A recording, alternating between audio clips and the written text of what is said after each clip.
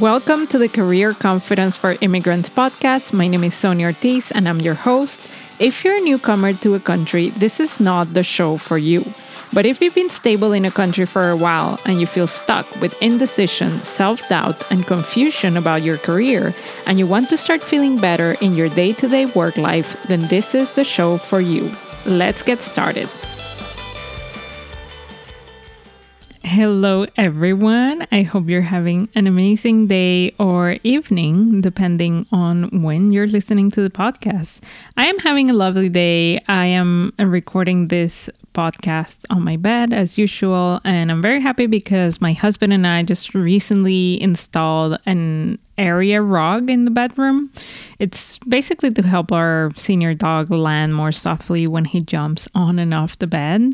And I'm kind of loving how it's making my podcast sound cozier or better. So I don't know if you noticed, but I am kind of enjoying the quality of my audio so far, but let me know what you think. So anyway, welcome to another episode of the podcast today. And today we're going to be talking about the 6 skills you need for authentic career confidence. And this is going to be a 2-part episode. So today we're going to cover 3 out of those 6 skills. And the next episode, it will be the other 3. And just so we're clear, by authentic career confidence, I mean basically to reach a state where you feel like the work that you're doing is meaningful to you, so you can actually wake up every Monday feeling kind of excited for the day and the week ahead of you instead of constantly dreading it, right? And I know that people who listen to my podcast don't want to be just, another cog in the machine or chase after a promotion just for the money and the status. All of those goals are fine, but I know that the people I tend to attract the most are also looking for a deeper sense of meaning and purpose in what they do. And, sometimes when we are sensitive souls, we get to, we get inside our heads a lot about everything. And I'm here to help you get unstuck, okay? So if any of this resonates, stay tuned so you can learn more about the skills you need to start cultivating. And also, before we continue, I have an ask, which is something I will keep asking. So get used to it. It is to please share the podcast with a friend. It will really help me spread the word and help more people, stop hating their jobs. So that's it. Oh, yeah. And by the way, if you are listening on the Spotify app, you can always share an episode directly using the sharing button inside the Spotify app. And it turns it into like an Instagram story. And then you can tag me at I am Sonia Ortiz. That's my Instagram handle. So you can tell me what you are learning when you listen to this. Okay, so I thought for a long time over the weekend, what are the skills that anyone wanting to get more out of their job or their business needs to start cultivating? And after a couple of, walks and brainstorming sessions, I came up with 6 things that I believe are like non-negotiable if you want to feel successful and satisfied when it comes to your career. And it's not 20 or like 100 things you need to master here, just 6. So let's get started with the list, okay? Okay, so the number 1 ingredient you need to love your work and feel successful in your career and, feel like what you're doing, it's actually meaningful, is to learn the skill of supervising your mind. And I've said this many times in the podcast. If this is your first episode, welcome. If not, you know that in the first couple episodes, I tell you that whatever happens outside, outside of us, like in the outside world, isn't the real problem. We think it is, but it isn't. So for example, the boss who hired you and then decided to quit, that is not a problem until your mind has the thought that they betrayed you and they shouldn't have left. I remember this is something that I suffer so much when I was working in corporate. I remember the person who recruited me left the company like 6 months after, and I felt so betrayed. So that's one example. So another example is, the massive layoffs that are happening in your company are not a problem until your mind tells a story that if you lose your job, you will never be able to find another one, right? Another example. Let's say you're not making the amount of money that you think you should be making. And again, this is not a problem until your mind makes it mean that you will always be broke, for example. So again, there are circumstances, which are basically the things that happen outside of ourselves. And then there's a story and the meaning that our human minds make about those things. And those meanings and stories really vary a lot. This is why some people at work may really like you and maybe others, not so much. So the question is, are you inherently likable or dislikable? Well, we don't know, because in reality, the perception that others have of you comes from their own mind and their own thinking, not from what you are inherently. So what does supervising your mind mean? You may wonder, are we talking about, watching your thoughts or doing positive thinking? Is this similar to the law of attraction and the idea that your thoughts create your reality and you manifest things from your mind? Well, not quite. It's a little bit more complex than that, because the problem with positive thinking and the idea of manifestation and the idea of like pure positive focus and so on, is that it makes an enemy of negative thinking. And for most people, this is a bit of a trap because thoughts are kind of impossible to control. And if you want to go deeper into this topic of thinking, make sure that you check out an episode that I have called How to Think About Thinking. I know the title, it's like super meta. But if you like this whole, discussion about thinking and you're intrigued by all of this, make sure you listen to that one too. So instead of positive thinking and trying to control our thoughts, a better approach is to simply observe the content of your mind with curiosity, compassion, and without automatically buying into or reacting to every thought you have right away. Because here's the truth. The thoughts that we have, most of them come from societal conditioning, from your culture, from your parents' culture, from the media. Most of the thoughts we have at any given day have nothing to do with us and aren't really that important, really. They aren't important until we decide that they're important and we start reacting to them. And again, for those of you with an anxiety disorder or OCD or something like that, trying to control your thoughts to be positive and to think positively, it's basically the worst idea. And I say this as someone with generalized anxiety disorder and someone who really tried this whole methodology for years, probably, only to be left feeling, in a loop and stuck, right? I tried this and it just made me spiral even more. And really, I am so glad, so glad that my thoughts don't literally create my reality like, the law of attraction or The Secret tends to say. Because, if they did, I would have, died 1,000 times in like the most horrible ways, So supervising your mind, and going back to my original point, it's basically about observing your mind in a non-reactive and non-judgmental way. And this is really the key to having success in your career and business. And why is that? What is the link between these things, right? Well, because chances are, if you haven't been supervising your mind, you have been letting those unsupervised voices dictate your decisions at work, and they haven't really gotten you the results that you want, right?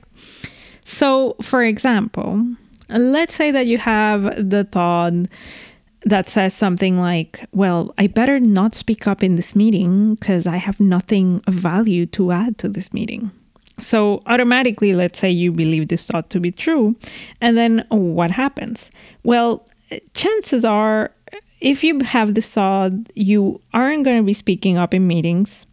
Therefore, you will not be communicating what you know to no one, basically. So your ideas aren't really getting any feedback from anyone. Therefore, you can even improve, right? And in turn, maybe no one comes to you for, advice or for expertise because they don't know, what you're all about, let's say. And this whole cycle gives your brain more evidence that maybe the reason why, all of that happens is because you don't have anything of value to add, right? It's basically like whatever thought you have, you end up finding evidence outside of you to prove it, right? And this is why I think some people sometimes get confused because they say your thoughts create your reality. And it's partially true, but it's not the mechanism. It's not like literal and immediate. It's not like you think of something and it happens, right? No, it's more about, the cognitive bias, right? And this is just to give you an example of how a sneaky thought like that may sound very factual to you, right? Like, oh my God, I have nothing to add in this meeting, right? And how it kind of operates, in the real world. And of course, once you have identified that thought and the results it has in your life, you can definitely, work with a coach, get some tools to work on believing something else, something new, something that serves you more. But I always, always, always advise people to take the time to stay in observation mode first without trying to change something right away. Because a lot of the times when people notice that they have a negative thought like that, what happens, let's say I don't have anything valuable to say in meetings, what happens is that they really want to rush in and be like, well, that's silly. Why do I believe that? And, they start really judge themselves and they're like, well, I should be believing that I always have the best things to say and that everybody loves them and that I'm super smart. That's what I should be believing. And well, yeah, I mean, if you could believe that, that would be amazing. Except that most people try to go from realizing that they have a negative thought about themselves to try to completely be like, I am the best person in the world. You know what I mean? So it's such a big gap that for most people, that kind of positive rah-rah type of affirmations just don't work. Like anytime you try to change a thought from that place of impatience and rush and emergency, you're basically engaging in another form of positive thinking that is really forced. I know like on social media, sometimes people call this like toxic positivity. And I have, a couple of thoughts and feelings about the word toxic, because I think sometimes it gets a little bit overused and personally, I don't like it so much. But the idea of toxic positivity or forced positive thinking, the problem with that is that it doesn't lead to real and lasting change, right? So what can you start doing then to cultivate the skill of supervising your mind and observing your thoughts without judgment? It's one of those things that you're like, yeah, it's awesome, like easier said than done. And honestly, for all of these things, it just takes practice, really. And I always advise you become familiar with your thinking by starting a journaling practice. This is one of my main tools. I have some clients that are like, but I don't like journaling. And I'm like, you have to journal. I'm sorry, you have to. It's like there's no way around it. Especially if you tend to carry a lot of stress and worries inside of your mind. I really, really recommend that you start a very simple journaling practice that's all about setting a timer for, let's say, 5 minutes, and you do like a worry dump. So you dump all your worries, all the problems you have, all the troubles, you put them down into a piece of paper. You can also do this on your notes app. I remember there was a time where I was journaling very frequently and I would use the notes app. But I honestly prefer pen and paper because it gives your kind of brain and body to process things a little bit differently.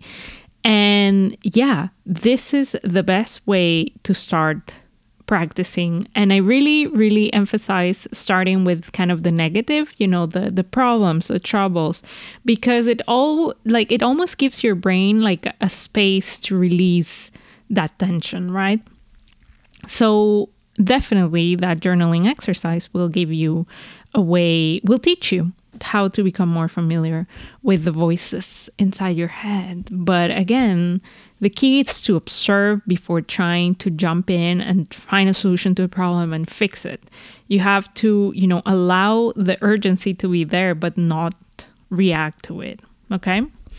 So, excuse me, that is the main practice that I advise to start supervising your mind. Okay? So let's go to the second ingredient, the second skill that we need to start cultivating. Okay. So the second one has to do with feeling your feelings, again, without judgment. So this goes hand in hand with number one, supervising your mind. And like I said other times in the podcast, our feelings are not this like mysterious, inexplicable, unseen things that come out of nowhere. Our feelings are created by our minds too, and we feel them as sensations in the body. So feeling our feelings is really a key aspect, because similar to what I said about society's fixation with positive thinking, we are also conditioned to believe that certain emotions and certain feelings are negative or bad, are like dark, and they need to be eradicated, and how certain emotions are positive and somehow, more superior and more desirable. Things like happiness, right? And honestly, the conditioning runs so deep. I mean, how many of us were told as kids not to cry, not to be sad, not to get frustrated, not to get angry? We were told basically that we shouldn't be feeling what we were already feeling.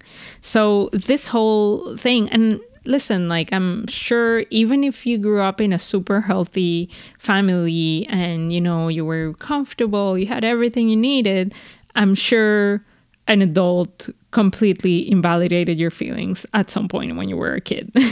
And all this dynamic, because of people telling us not to feel a certain way, it made us become really reactive and almost to learn to constantly fight against our feelings, right? And we know that fighting against our feelings, it's totally exhausting, right? So this belief that we're entitled to be feeling great at all times and that our lives and careers should be great and amazing, it sounds very cool and noble, but it creates so much suffering because we fight against reality. Like it or not, the reality here on planet Earth is that there's grief and there are pandemics and there's like recessions and economic crisis and there's going to be layoffs and there's war and systemic racism. And seriously, there's so many horrible things in the world, right? And it's fascinating because when you think about it, we need the polarity and the duality. We need to understand the darkness so we can appreciate the light, right? So if we were to be happy all the time, then it means we would have to be happy about death and war and poverty. And the question is, from all the emotions available out there, do you want to be feeling happy about those things? Let's say you want to be happy about that. And listen, I know some people choose to live this way, and that is a choice. But I'm here for the full experience, for the full spectrum of emotions, because even trying to manipulate my emotions so hard has just never worked for me. So I'm just, surrendering. So just because we believe that, because we believe that we're entitled to always feeling great, we try to change the way we feel by avoiding and distracting ourselves. So when it comes to career, we do endless job hopping, trying to find the right career, right? We move cities, we move countries, we are constantly looking for better opportunities. We change teams, and at a more, micro level, we use things like drinking, shopping, snacking, scrolling to distract ourselves, right? And I'm not saying that everything it's an escape mechanism or an avoidance mechanism, but when we do these things unconsciously, like impulsively, kind of on autopilot, most of them are. So what is the solution then? Well, part of the solution is to decide that feelings are simply sensations in the body and that they are part of the human experience. And so if we could start asking ourselves, can we just observe our feelings move through our bodies? What if, let's say, feeling something horrible like failure, of rejection, to feel it in your body, imagine that it wasn't so different from, let's say, when you stopped your pinky toe on a piece of furniture kind of thing. And it hurts for a while, but then it passes. And in a few days or weeks, you don't even remember what the feeling was like, right? So what if the real problem, again, was the meaning and the reaction we have to our feelings? And to give you a classic example of how feeling your feelings is so important for your career goals, let's say that you're one of those people, and I know quite a few of them, who know in your heart that you're meant to work for yourself. And you have a vision for building a business or to start a side hustle or your own thing. But despite having many, many ideas and a strong desire, you keep procrastinating getting started, and you tell yourself that you're confused and you don't know where you start. So most people who don't supervise their mind and don't know how to feel their feelings will stay in this loop for years. For years, they will be talking about what they want to do, but will never do it. They will get stuck in confusion, which is basically a way to avoid future feelings like, let's say, rejection, regret, shame, failure, if their idea, their side business, side project, whatever, were to not work out, or even feeling too overwhelmed if the idea were to be a success. I honestly believe that people are scared of both. We're afraid of failure as much as we're scared of success. It's really weird. So how do you start building the skill of feeling your feelings so you can achieve the goals that you want in your career and life? Well, the first step is to really start normalizing, let's say, the bad and negative feelings, quote unquote, and not turn them into a problem. So instead of seeing things like fear, anger, sadness, frustration, instead of seeing them as bad, start labeling them as just human feelings. And notice when you judge yourself or your partner or your coworkers, when they're feeling down or when they're feeling angry or depressed, and notice how you have this urge to try to go ahead and make them feel better, or to fix it, or to, do something about it. Notice how you get fidgety when you see someone else having what we like to call, quote unquote, a negative emotion. And I want to challenge you to start becoming more present to that urge that you have. So stay in the observer mode while you're seeing someone else have a negative emotion and really see how it goes. Seriously, sometimes other people are our best teachers. So I really, really challenge you to start noticing this next time you see someone around you who seems to be upset. And notice how you really want to jump in and be like, but you should feel better. Or, but you should, see the positive. Or, well, it isn't so bad. And instead of saying anything like that, just be present. Okay? That's my challenge for you in this area. Okay, now this episode, it's kind of longer than usual, but we're going to keep going. Again, this is why we did it in 2 parts, but because this is really a lot. But we are on to skill number 3. We are yeah, almost at the end. So the third ingredient for career success, doing work that you love, feeling good about your work, is to learn how to own your time. Seriously, time drama. People have like really the worst relationship they can have with time. Seriously, time management is one of those things that a lot of people struggle. And again, I think it is because we grew up with so many opinions about time that aren't really that helpful. I mean, I definitely grew up thinking things like, well, there's never enough time.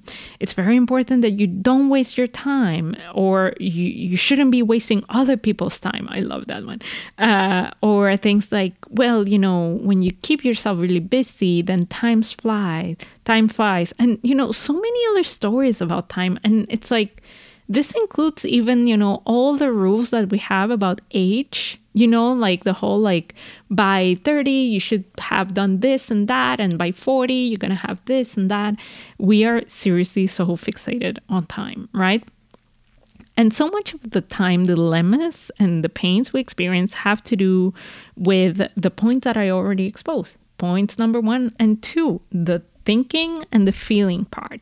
Whatever you believe to be true about time, whatever opinion, thoughts, and belief you hold about time, it's kind of what your brain will see reflected back in reality. This is what I meant by like cognitive bias, right? It's like you have a thought and then your brain scans the world for evidence that proves that thought. Because our minds really like to be right. Being wrong, it's very uncomfortable for minds. So here again, I'm not talking about the law of attraction. I'm not talking about like magical thinking that, whatever thing you believe to be true about time will make you more time. No, again, I'm talking about like, cognitive bias.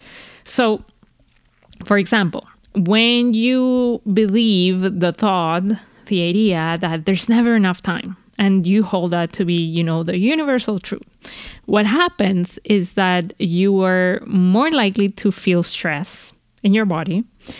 If feeling this excess stress in your body will limit your higher cognitive powers. And when you have these cognitive abilities and powers more limited, then you are maybe more likely to be distracted, or maybe to be like, more fidgety, or to be less focused with whatever actions you're doing. And so as a result, you may be, producing outcomes that are not of the quality or the quantity that you would like to produce. And of course, when you get that result, you think that the reason why you're not producing at the level you want to be producing, it's because time is against you. Right? It's like you were running out of time. But the reality is that this isn't the case. The amount of hours in a day is a neutral fact. Like, it's very stable. It doesn't change. It's always 24 hours, never more, never less. And if you've been hanging out in the Instagrams, in the social media world long enough, you've probably seen a meme that says something like, Beyonce and Oprah also have 24 hours in a day, right? Which is, I think it's a funny meme. Puts things in perspective, right? And really, I personally, my life really, really changed when I dropped the belief, very simple, that one belief that there wasn't enough time. And I kind of just like stopped believing anyone who said it. And of course, like I mentioned before, trying to change a belief, it's not something that happens overnight. It's not it doesn't happen through like affirmations or positive thinking that you don't believe, like I said.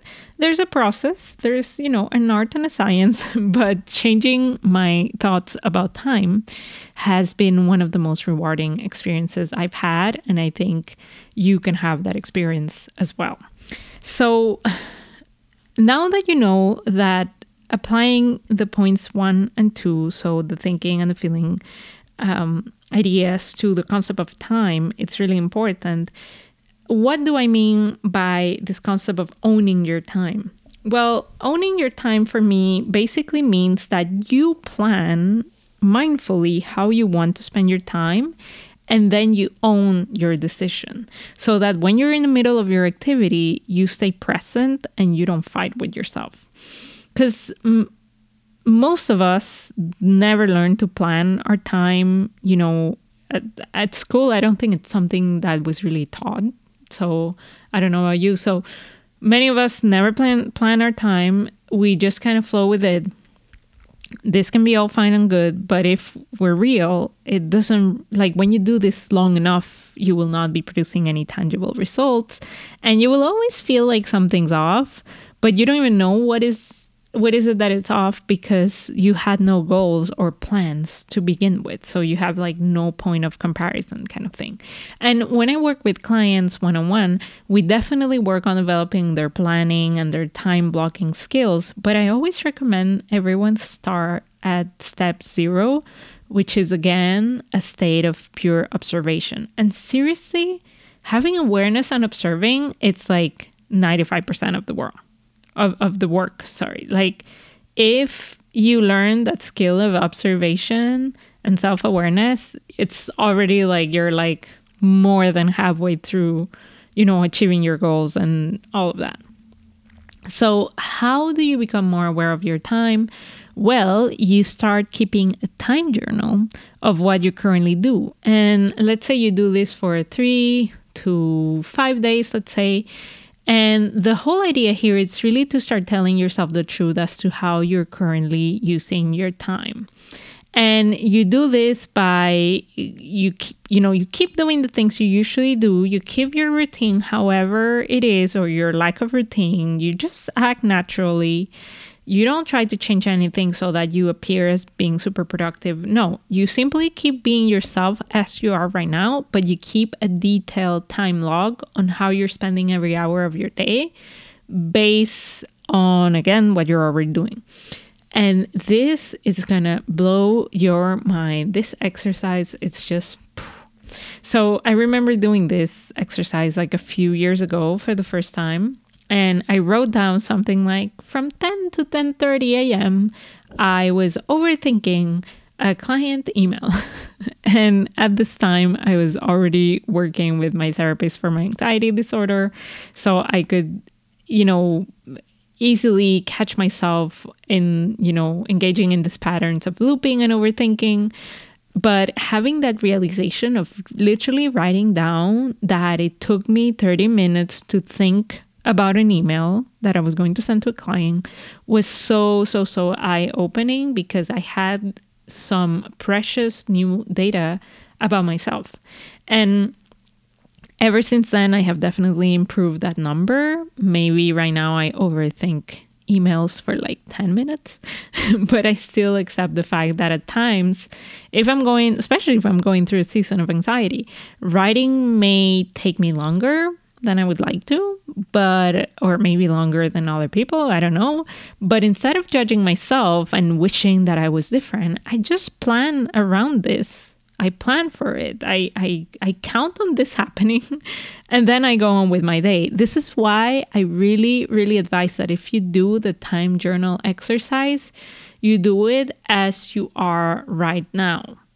Okay, that way you really tell yourself the truth of like, who is it that you are right now? What are your habits right now? So many people just want to they do the time journal, but they try to structure their whole day in a different way. So they have like their morning routine, and they go for for a jog at noon. And it's like they're doing all the things that aren't really in their habitual patterns, and then the results that they get from that exercise are all skewed because this is just temporary things that they're doing. And again, I'm not saying that it's impossible for you to become that person who has morning routine and goes for, jogs at lunch, but I'm saying that the best way to get results from the time log, from the time journal exercise, is to start where you're at the moment right now. Okay, and once again, when you do this exercise, I want you to expect that your mind's gonna want to judge the shit out of you and how you use your time. And again, the mantra here is just to allow the judgment to be there and, resist the urge to fix it. Okay. So, remember that it is normal for any mind, like our brains, this is really how they work. The mind likes to go into rules and comparisons and conclusions. And, if you happen to, watch Netflix 3 hours on a day, like expect your mind to have something to say about it. And yeah, the judgments will not feel great, but I promise that you can handle them, especially if you choose not to buy into them, because I am warning you beforehand. Okay. So, that's it really for the time log exercise.